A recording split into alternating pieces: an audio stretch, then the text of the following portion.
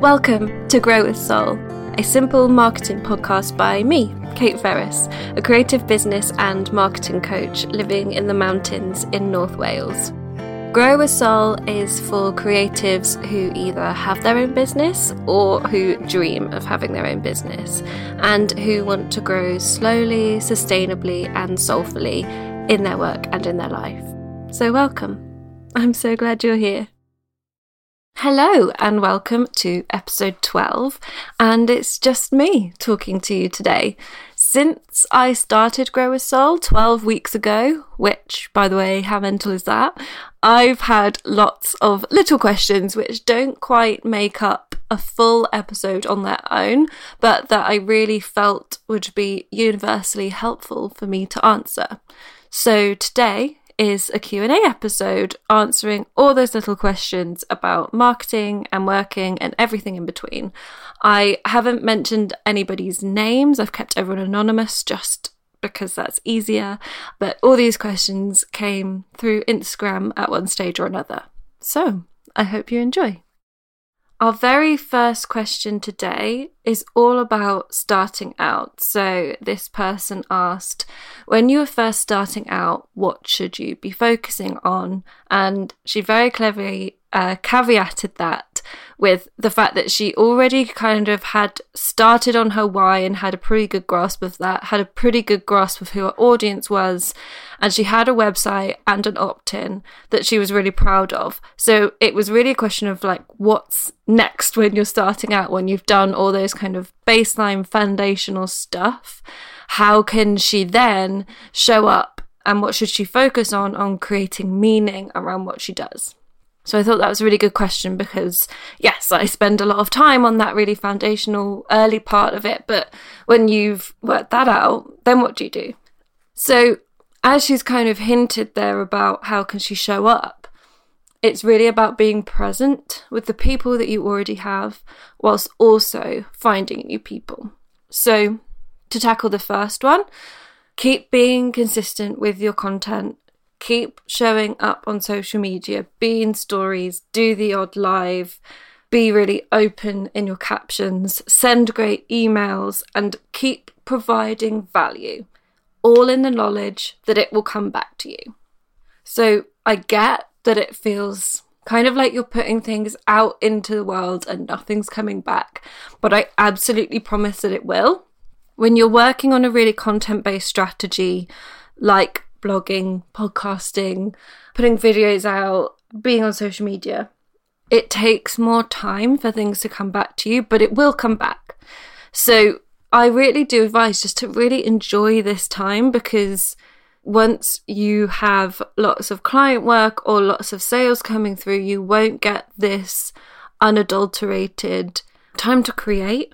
I remember when I very first got my first client, and I was working with Jen at the time, and she asked me how I felt, and I kind of felt resentful because I didn't have that freedom to just create anymore. So keep showing up and just be really present and talking about the things that are related to your why. So now that you know your why and you know your audience, really kind of dig into lots of different ideas, have a brainstorming session on all the different ways that you can communicate that, and then start to do it that way. So brainstorm all your blog post titles, brainstorm ideas for stories, anything that you can to keep consistently showing up with great value content.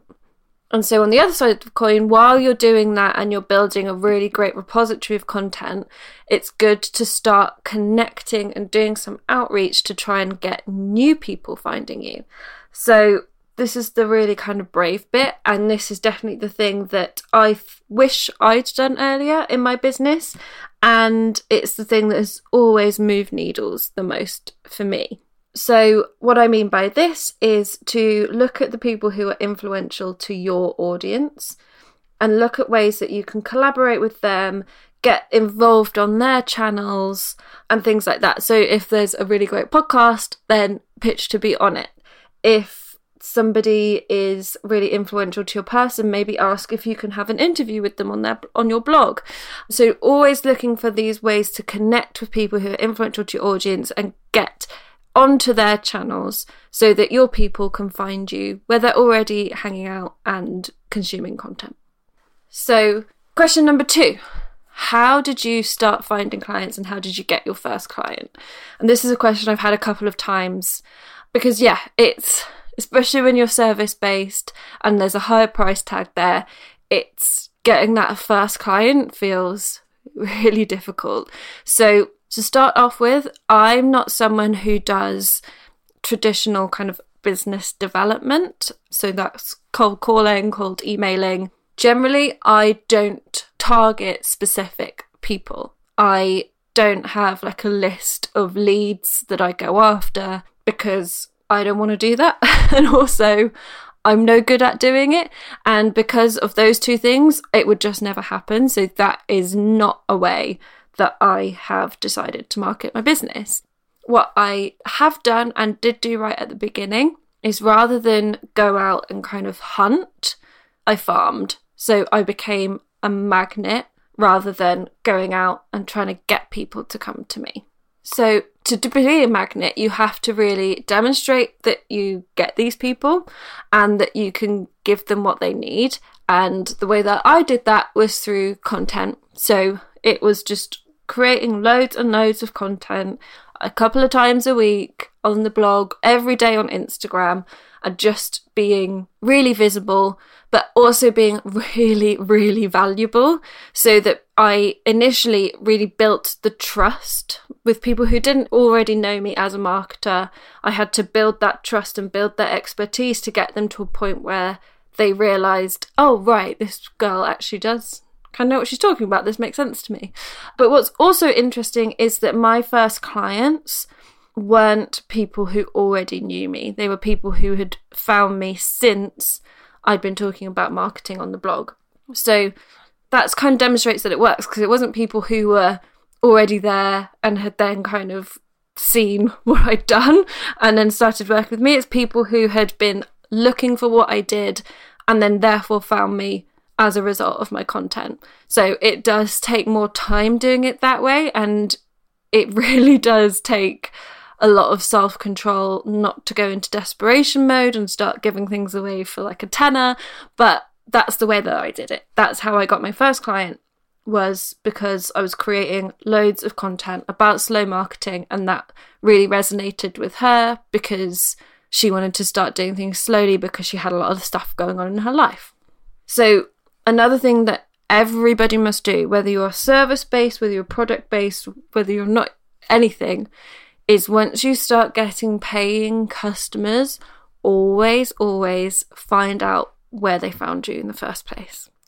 So when I have people inquire and they want to have a consultation call with me, that's one of the questions, is where did you find out about Kate? Because what that means is when I can start to see where people are finding me, it shows me where I need to put my energy, where I need to put more of my marketing. So, for example, it's almost always Instagram or I heard you on a podcast. So that's why those two things are really what I go after. But also I do put a lot of emphasis on the blog, because then when I have conversations, they say, oh yes, I found you through Instagram, but then I came to the blog and then I got it. So it's never just a one thing that's going to work. It's always lots of different things working together. But once you start to have those conversations with your customers and start to gather data on where people are finding you, then that really shows you where to put your energy. Okay, question number 3. How do I stay relevant and keep people interested in what I do? And I thought that was an interesting question, because I think the use of the word relevant is quite interesting, but really focusing on keeping people interested in what you do. And I get that that can be tricky because you feel like you're repeating yourself a lot, that how much is there that I can possibly say on this thing that I do. So one tip is to really look at the brands that you're interested in consistently and the brands that your customers are interested in, and really analyze what they're doing that keeps you coming back. And you'll probably be surprised that it's not anything gee whiz or fancy, but it will be consistent value and the odd inspiring advert or campaign or competition or whatever. So that's kind of how to do it. And also to remember that not everybody is seeing everything that you put out into the world. In fact, the only person seeing everything that you put out into the world is you. So in order to keep people interested in what you do, you have to keep talking about it and remember that they don't see that every day like you do. And actually, by showing up consistently, creating this great, valuable content over and over and over, that's keeping them interested because it's just keeping you in their mind, first of all. But on top of that, it's about showing up with new, interesting things, whether that's a new product or whether it's an actual kind of new campaign on top of all your kind of blogging, emails, social media that's keeping people reminded of you. On top of that, it's having a few really interesting campaigns. So an example of this is if we go really big, a company that would do maybe 3 big budget adverts on the TV a year. And the one that comes to mind is here in the UK, the John Lewis adverts are always the ones that create a stir, whether it's at Christmas, whether it's with their brand relaunch advert. They always have a couple a year that gets people talking, gets people really excited about the brand again. So you can use that model, but just pare it down and have it not on TV, but have a few campaigns. So maybe you have like a big social push and you theme it with something to do with your brand and you kind of really go at it. So an example for this with me is when I first launched Campfire, my blogging for business course, I had a real push about all things content around that time. So all my blog content was about content. I did a couple of live lectures about it. I did stories which showed little how-tos and how I planned and behind the scenes. And they've just kind of created this big buzz around content. So that's the sort of thing that you can start to do, which will keep people interested, because what's going to keep people interested is things that are new, that are interesting, that they can get involved in. Okay, so next I have a couple of Instagram questions which are quite quick, so I will whiz through these. So the first one was about Instagram content for service-based businesses, and she was sort of saying that I go for a personal brand kind of style, but what should I be doing? And the thing with Instagram content is the only thing that you should be doing on Instagram is what your people want to see. So if you come to my Instagram feed, there's no sort of laptop or big sheets of paper or any of that kind of traditional girl bossy, servicey type image, because that's not what my people want to see. What my people want to see is cozy corners and cute cottages and cups of tea and all that sort of thing.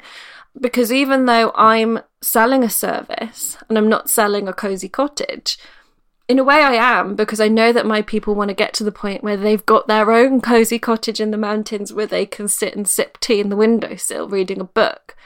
That's the dream that I'm selling. But also that is the thing that's going to catch their attention as they're scrolling, because I know who my person is. And I know that it's working because I know that a huge percentage of people who work with me find me via Instagram. So it's not about using photos that literally describe and show what you do. It's about using photos that's going to attract your person, get their attention, and keep them on your feed. Okay, second Instagram question. Do you think you should have a separate business and personal Instagram? So 2 parts to this one. One, it really depends what you mean by personal. So for me, I'm not somebody, like if I didn't have a business, I probably wouldn't be using social media. I'm not somebody who likes to put my own stuff out there because I don't really have anything to say. So if I would never had an Instagram which would just be like selfies and here's my day out and that kind of thing. If that's the sort of thing that you do want to do to share with families and friends, then I would say then probably yes, because that kind of very personal content isn't going to really help your business. However, having said that, I always try and advocate to not give yourself more than one Instagram account, because that immediately doubles your workload. And if you are starting a business one from scratch, getting those numbers up past really 1,000 is so much hard work, so much heartache. And if you've already got a couple of thousand or even a couple of hundred followers on your personal one, I would always try and transition the content slightly. But again, it really does depend on what you want that personal account to do.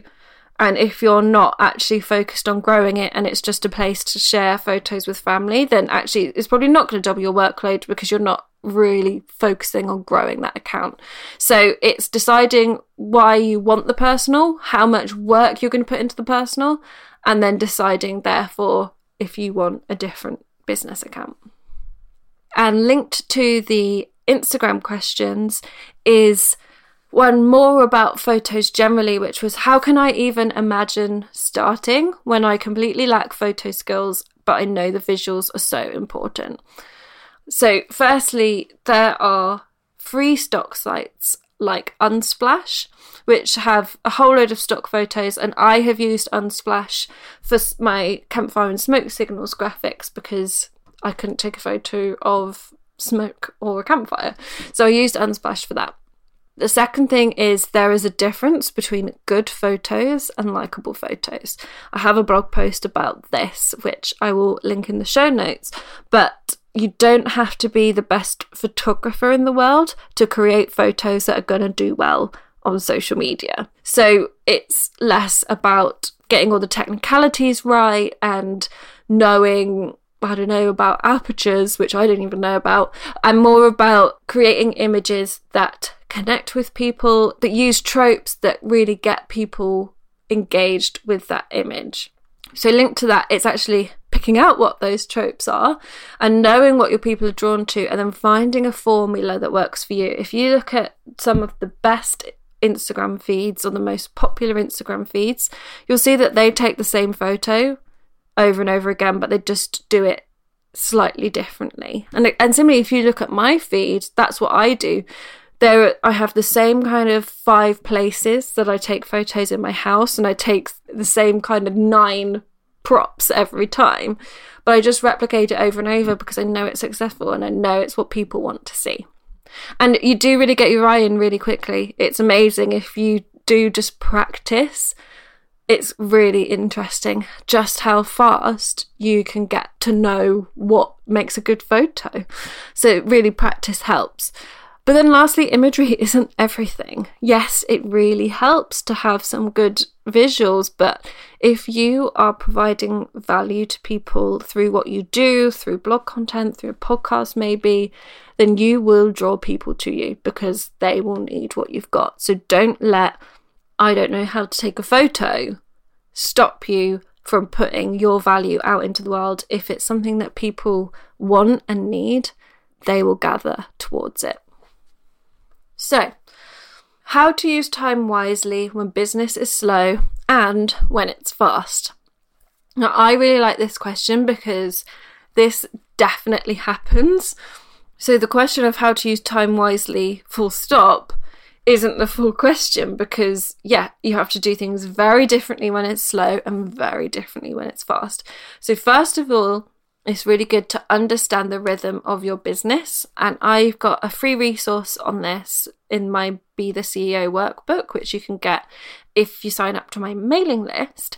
But basically, understanding the rhythm of the business is starting to know when your natural fast and slow periods are, so that you can then plan your year accordingly. Because what then happens is that you start to notice, well, in Q2 every year it's slow. So rather than having a freak out every Q2 every year, I can start to plan in for that, I can budget for it, and I can make sure that the activities I'm doing in that period that I know is always slow is going to be really productive. Whereas if you have a really fast period, so generally Christmas if you're product based, you can then know that, oh, I need to get extra help in, or I need to make sure that I'm doing things in Q3 so that I'm not really up against the wall come Christmas. But in terms of some actual things to do to use your time wisely in these periods, so slow period is for me all about catching up. So whether that's little things like doing a whole load of blog content or replying to any emails that you didn't get to or social media comments, those kind of things. It's about maintenance. So little tweaks on the website that you've been meaning to do forever, refreshing your web copy, having a bit of an SEO audit. If you've got products, going through your stock and kind of seeing if that's all right, if you need to kind of have a reorganize, all those kind of things. It's a time to make new things. So maybe that's a new opt-in, maybe it's batch creating a load of content, maybe it's a new product altogether. It's time to do that kind of stuff. Batching as well, because it kind of tags onto that. So batch create content, batch take photos. And also, this is quite a revolutionary idea. Maybe you could have a break. Because generally, if you're in a slow period, you may have come off the back of a fast period. So if you know that these couple of weeks every year are always going to be slow, then have that as your time off and just have a break. In your fast periods, you have to kind of strip a load of stuff out and make sure that you are making time to be present in your business and not just crazily firefighting a load of stuff. So get really clear on what your baseline tasks are. So the things that you have to do every day, every week, to make sure that you're continually ticking along, and just make sure that they are all planned in. So what that does is it means you avoid things like, oh, I haven't posted on Instagram for 2 weeks because I've been too busy to even realise I hadn't done it. Make sure that you're kind of keeping on top of your to-dos and give yourself a really stripped down to-do list of only the things it's going to take to keep everybody happy that day and also keep you present.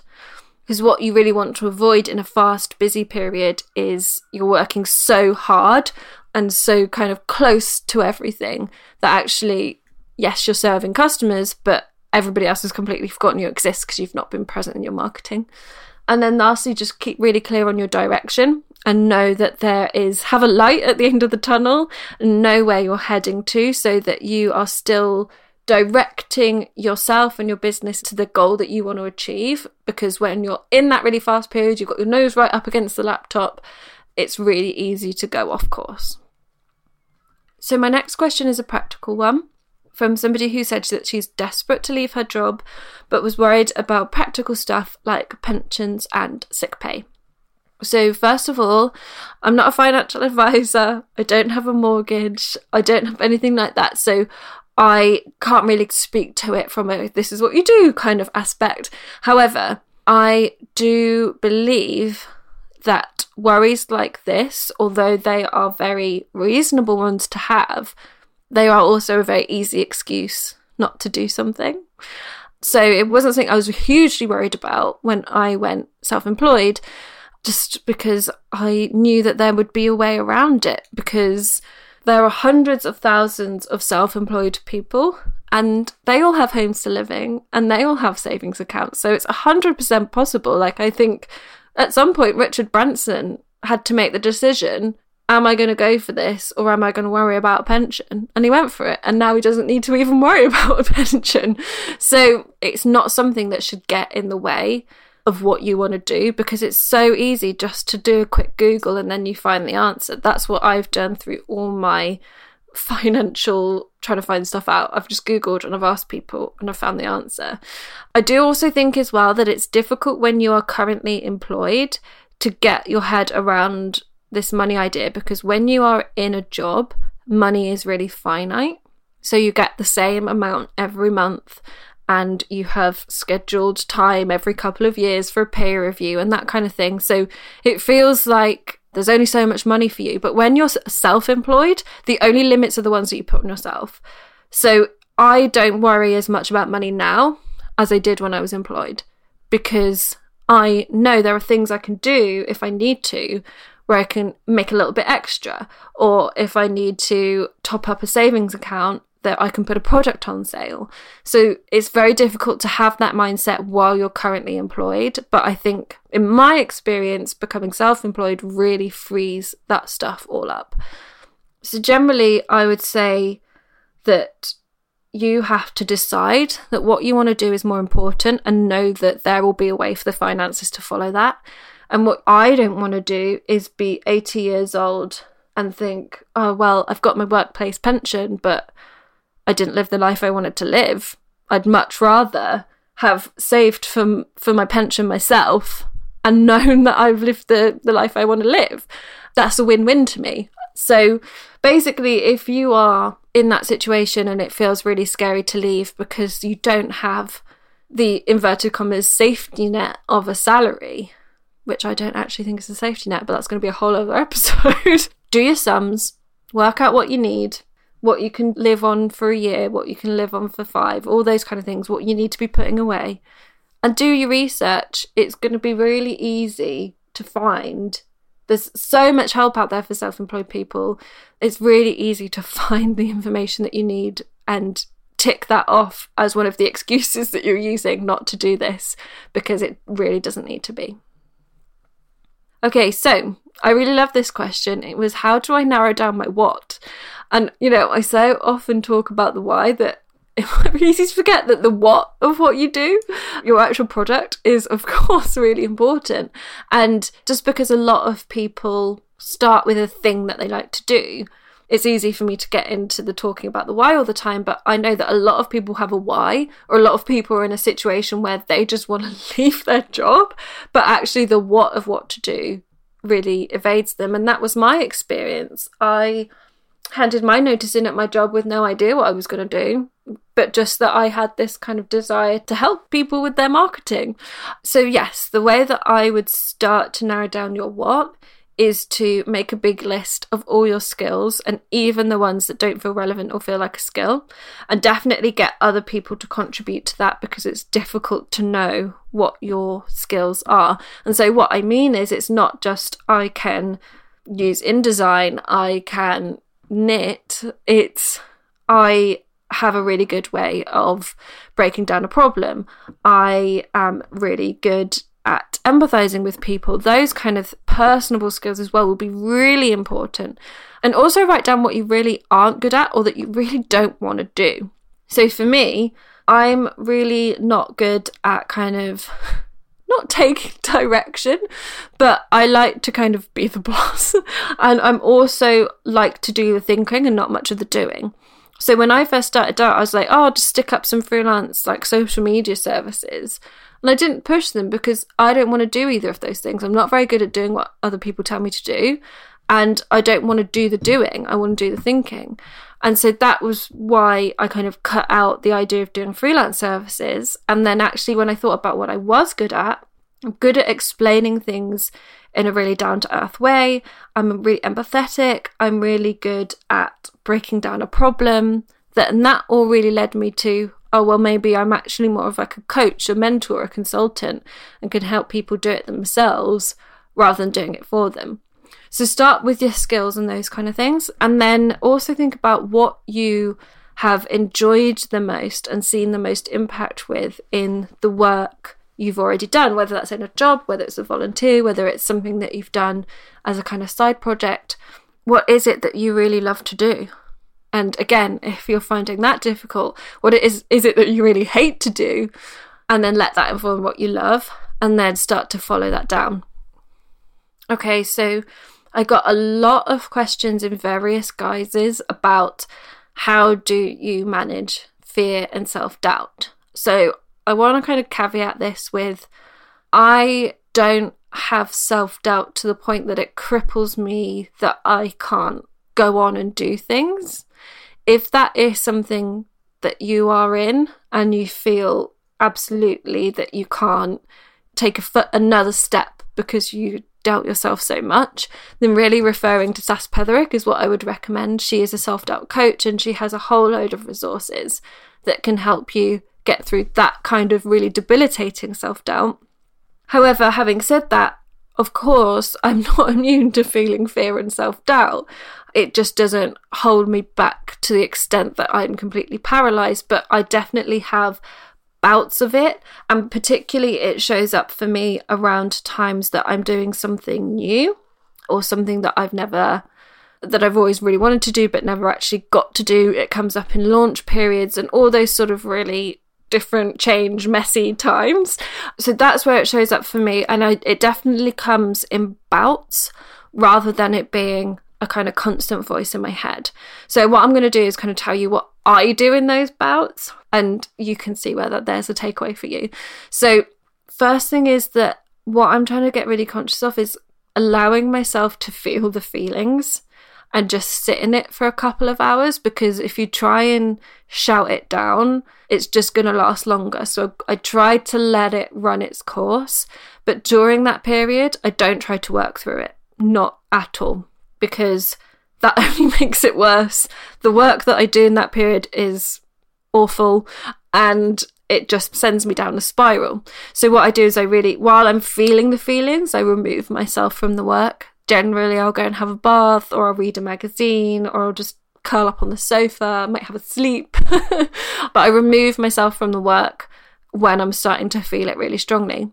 So after I've allowed myself time to feel the feelings, I kind of then will draw a line in the sand and think, okay, how can I use this? And that's the point at which I get really analytical and be like, okay, so I felt the feelings. I think I kind of understand them. Where were they coming from? What was the cause? What was the symptoms? And how can I now turn this around and use it to my advantage? And so with that, the kind of obvious one with that is comparison. So how can I use these comparison feelings? How can I look at this person that I've been comparing myself to, and how can I use that to benefit myself or my business? What can I learn from this? What can I take out of it? That's what I try to do. But also using others to help you get perspective. So I have a couple of close friends online who I know understand what I do, and also who are not obliged to tell me everything's okay, like family and boyfriends and husbands are. So I will always reach out to them as well and kind of say, oh, I'm feeling like this about this. And they can kind of really help to say, well, why don't you do X, Y, Z? Or, well, why are you being so stupid? That's completely unreasonable, and things like that. So that's what I would do. That's my kind of 3 steps, is feeling the feelings, getting analytical about it, and reaching out to others for perspective. So next question was, how do I filter out the noise and also not be a part of it myself? And that's so good, because yes, the internet is a noisy place, and particularly in a service-based business, there are 101 different people saying the same things that you're saying. So yeah, not wanting to add to just noise is a really good intention. So I actually have a blog post on this, which I'll have to put in the show notes, but it's about how to not be overwhelmed by all the advice out there, but that also has some other useful tips about filtering. Basically, just be really curatorial about what you're consuming. So look at who it's made for and make sure that you're only consuming content that's made for you. So for example, if you're listening to a podcast and then actually you dig into the about page and it's really aimed at people who are making 6 figures, then maybe don't consume that, because it's not made for you and it's just going to be overwhelming and it's just going to be noise. And also have breaks from consuming. I think it's very easy for us to feel like we're doing work because we're listening to a podcast, or we're researching something, or we're reading a blog post, and actually it's not. So definitely make sure that you are limiting the time that you're consuming other people's content, that is, and make sure that the time that you're spending actually doing work on your business is not outweighed by this time that you're spent consuming. So for me, I don't actually consume a lot of stuff at the moment, and actually when I do listen to podcasts, it's if I'm on a long drive, or sometimes if I'm like cleaning, I'll plug a podcast in. So have it in times like that, rather than it being like something that you're doing to do work. And in terms of not being part of it yourself, keep really close to your audience, ask them what they want and give it to them. And that way you are being truly, genuinely valuable, and you're not just adding to the noise. So, for example, with this podcast, that's exactly what I've done. I've kind of kept in communication with people on Instagram and the listeners, and then I've physically asked in an Instagram story what people want to hear, and now I'm answering those questions. So hopefully you feel that this podcast isn't just adding to noise, and it's actually being really useful and valuable to you. So do that kind of thing. And it doesn't have to be as obvious as putting a question in an Instagram story, although that is a really great way of doing it. It can be asking more generally about a struggle that they might be having, or how you can add more value to their life, who they already find valuable and why, those kind of things, to start to gain that kind of information. So another question, how do you plan your week when there are so many conflicting priorities and life? Yes, so this is, especially when you are not full-time in your business, this is really tricky. And I don't have any children, and I know that comes with this whole host of other issues. But one thing that I really swear by is the 3 things. So just setting for yourself at the beginning of the week the 3 things that need to happen to make that week a success. And they shouldn't be your basic stuff. So it shouldn't be post on Instagram or reply to emails, although it depends how really busy you are. Sometimes that might be the best thing you can do to make that week a success, but it should be things that are really moving you forward. So it might be set up my new opt-in, or it might be to complete an exercise that you've found, or it might be to batch take some photos. Whatever those things are, just set yourself 3. And then if you do them first thing on a Monday morning, amazing, the week's already a success. But don't try and overload yourself. When you actually look at all the stuff you have to do, how much of it is really important. So just really refine it. And also be okay with flexibility. Like, I think one of the reasons that I've always found it difficult to stick to a planner is because when everything goes out the window on the second day, you just think, oh, the rest of it's gone, it's all ruined, I'm just going to collapse in a heap and just muddle through. Whereas actually you've got to be okay with being flexible, and that's why I fill in my planner with pencil, because it means that, yes, when on a Tuesday I have to move everything around because somebody's cancelled or I've got a new appointment or something, it means I can just rub it out and I can move the stuff that I now can't do in a time period to another time period. And that's absolutely okay. The most important thing is that it gets done rather than when it gets done. So don't stick too rigidly to your plan. So I've had a question about how to deal with the pressure of being original with your work. And what I'm going to say is that originality is completely overrated. I don't think that I am original. I certainly don't set out to be original, because that's too much like hard work, and it's also unnecessary. So while you're not posting or you're not creating because you're waiting for that inspiration to strike and that really original idea, you're not being visible, you're not providing value. And value doesn't have to be original. I mean, when you look at the stuff that I create, you could get that anywhere in a different form, but it's just that I'm putting it out there with my own slant on it. It's not original, but it's still valuable. So if you want to be the world's best conceptual artist, then perhaps originality is important. But if the content that you're creating isn't the substance of your work, you're creating content in order to attract people to your work, then that content does not have to be original. It just has to be valuable enough to attract people's attention and to hold it. So this is what I'm going to say is, don't reinvent the wheel every time you're trying to create something. Find the thing that works for you and for your people and keep going with it. As I said earlier, look at the big Instagrams. They're all taking the same photo over and over again because they found something that works and they're keeping going with it. Same with your blog content. When you find the thing that people are really hooking onto and engaging with, explore it in lots of different ways, use lots of different examples, but find the thing that works and keep going with it. Don't worry about being original in the content that you're producing to promote your work. And another question, quite a broad question, is how to stay motivated, but especially in your day-to-day life, your day-to-day work. So first of all, accept that motivation ebbs and flows. You don't have to be at this constant high level of motivation the whole time, because then you would just be a robot and not human. So don't feel like just because you're demotivated for a couple of weeks that you're a complete failure. You're actually just a normal human being, and to embrace that, and that is absolutely fine.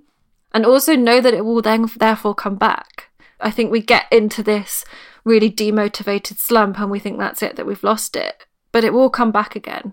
That's absolutely fine. It will come back. So when you are in one of those slumps and you are struggling to stay motivated though, so keep flexible. As I kind of said earlier, don't think that I'm going to finish this blog post come hell or high water. Just be flexible with it. Be like, you know what, I really can't write today. So I'm going to put it over to Friday and I'm going to do something else. You can't force yourself to do something if you're not feeling it, because you're not going to create great work. So that's something that I do. Even if it's usually the day that I have to post a blog post, I won't do it because if I'm not feeling it, because I know it's not going to be great. So what's the point of me putting it out and disappointing people? If your slump is longer than that day, keep talking to your people. You got to keep talking. You got to keep connected, because what that will do is stimulate ideas as you're talking to them, as you're gaining insight, as you're asking questions, you're going to be getting ideas. And also it just keeps you pepped up and reminds you that what you do is valuable and what you do is good. So keep talking to people, and also really hold on to that purpose and direction.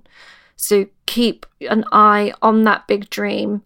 Remember why you're doing this, why you're putting yourself through it. Hold on to that purpose. Hold on to what the difference that you want to make in the world, where you're going, where that end dream is, and just kind of keep focused on that. So you can let that sort of motivate you to carry on, if not motivate you to create the very best thing that you've ever created. Okay, so our very last question is, so we started with where do we focus when we're first starting out, and we're going to end with where do we focus to take our business to the next stage. So to start off with, we've got to define what is the next stage, and that will be different depending on where you are in your business. So it might be that perhaps you're thinking, how can I up-level my income? How do I get to a point where I'm hiring a team? How do I go change my business model to one that kind of frees up more time for me? So as those examples kind of suggest, it's really based on what your personal business goals are, what your purpose is, and the direction that you want to be taking it in. So perhaps maybe you want to buy a house, so you really want to be up leveling your income, or maybe your value is time and you've got a young family and you want to work out ways to take your business to the next stage that means that you have to be less present in it. So really work out what is the next stage specifically for you. Where is it that you want to take it from? What's the difference between where you are now and where you want to be, and work out what those stages are for you. And then it's really a case of creating the thing that will get you there. So for example, if you're a service business and perhaps you've had a really one-to-one model, but you want to free up some time and increase your income, then perhaps working towards a one-to-many model is going to be the thing that's going to get you there. So work out what that's going to actually look like and what the value is going to be to the person consuming it.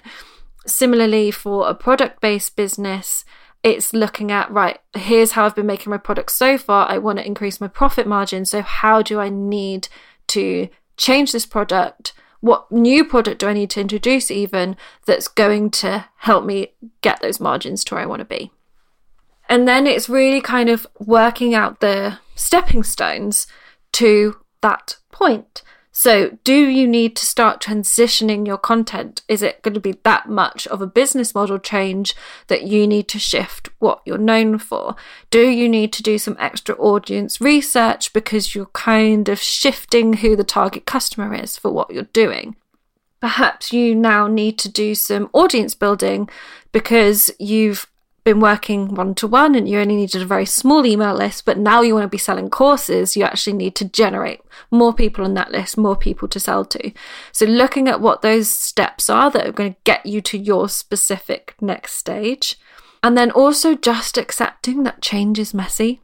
And this is something that we forget, and it's not going to all happen overnight, but you have to kind of set your deadlines, know where you want to be and when. But then accept that middle period is going to be a lot of learning, a lot of failing fast, but kind of accepting that and not giving up at the first hurdle, because that change, that transition is going to be boggy and it's going to be messy, but that doesn't mean it's not going to be worth it. And so you have to trust that the milestones that you've put in place, the measures that you're doing are going to get you to the point that you want to get to, but it's just not going to happen overnight. And that's absolutely fine. So that's all my questions for now. Thank you so much to everybody who submitted one. I hope that you've all found them useful, and let me know if you'd like another Q&A episode sometime in the future, because I always get lots of questions and don't always know the best place to answer them. So you can share this episode as always. Just take a picture of where you are listening and put it on stories and tag me at Simple Unseason. It's also really, really useful if you can leave a rating and a review there in your podcast app, as that really helps people to find us all through the world. And as always as well, if you have somebody who you think would really benefit from listening to this episode or any of the episodes, do send them across to them, because I always find new podcasts from people sending them to me. And other than that, until next time, I hope you grow with soul.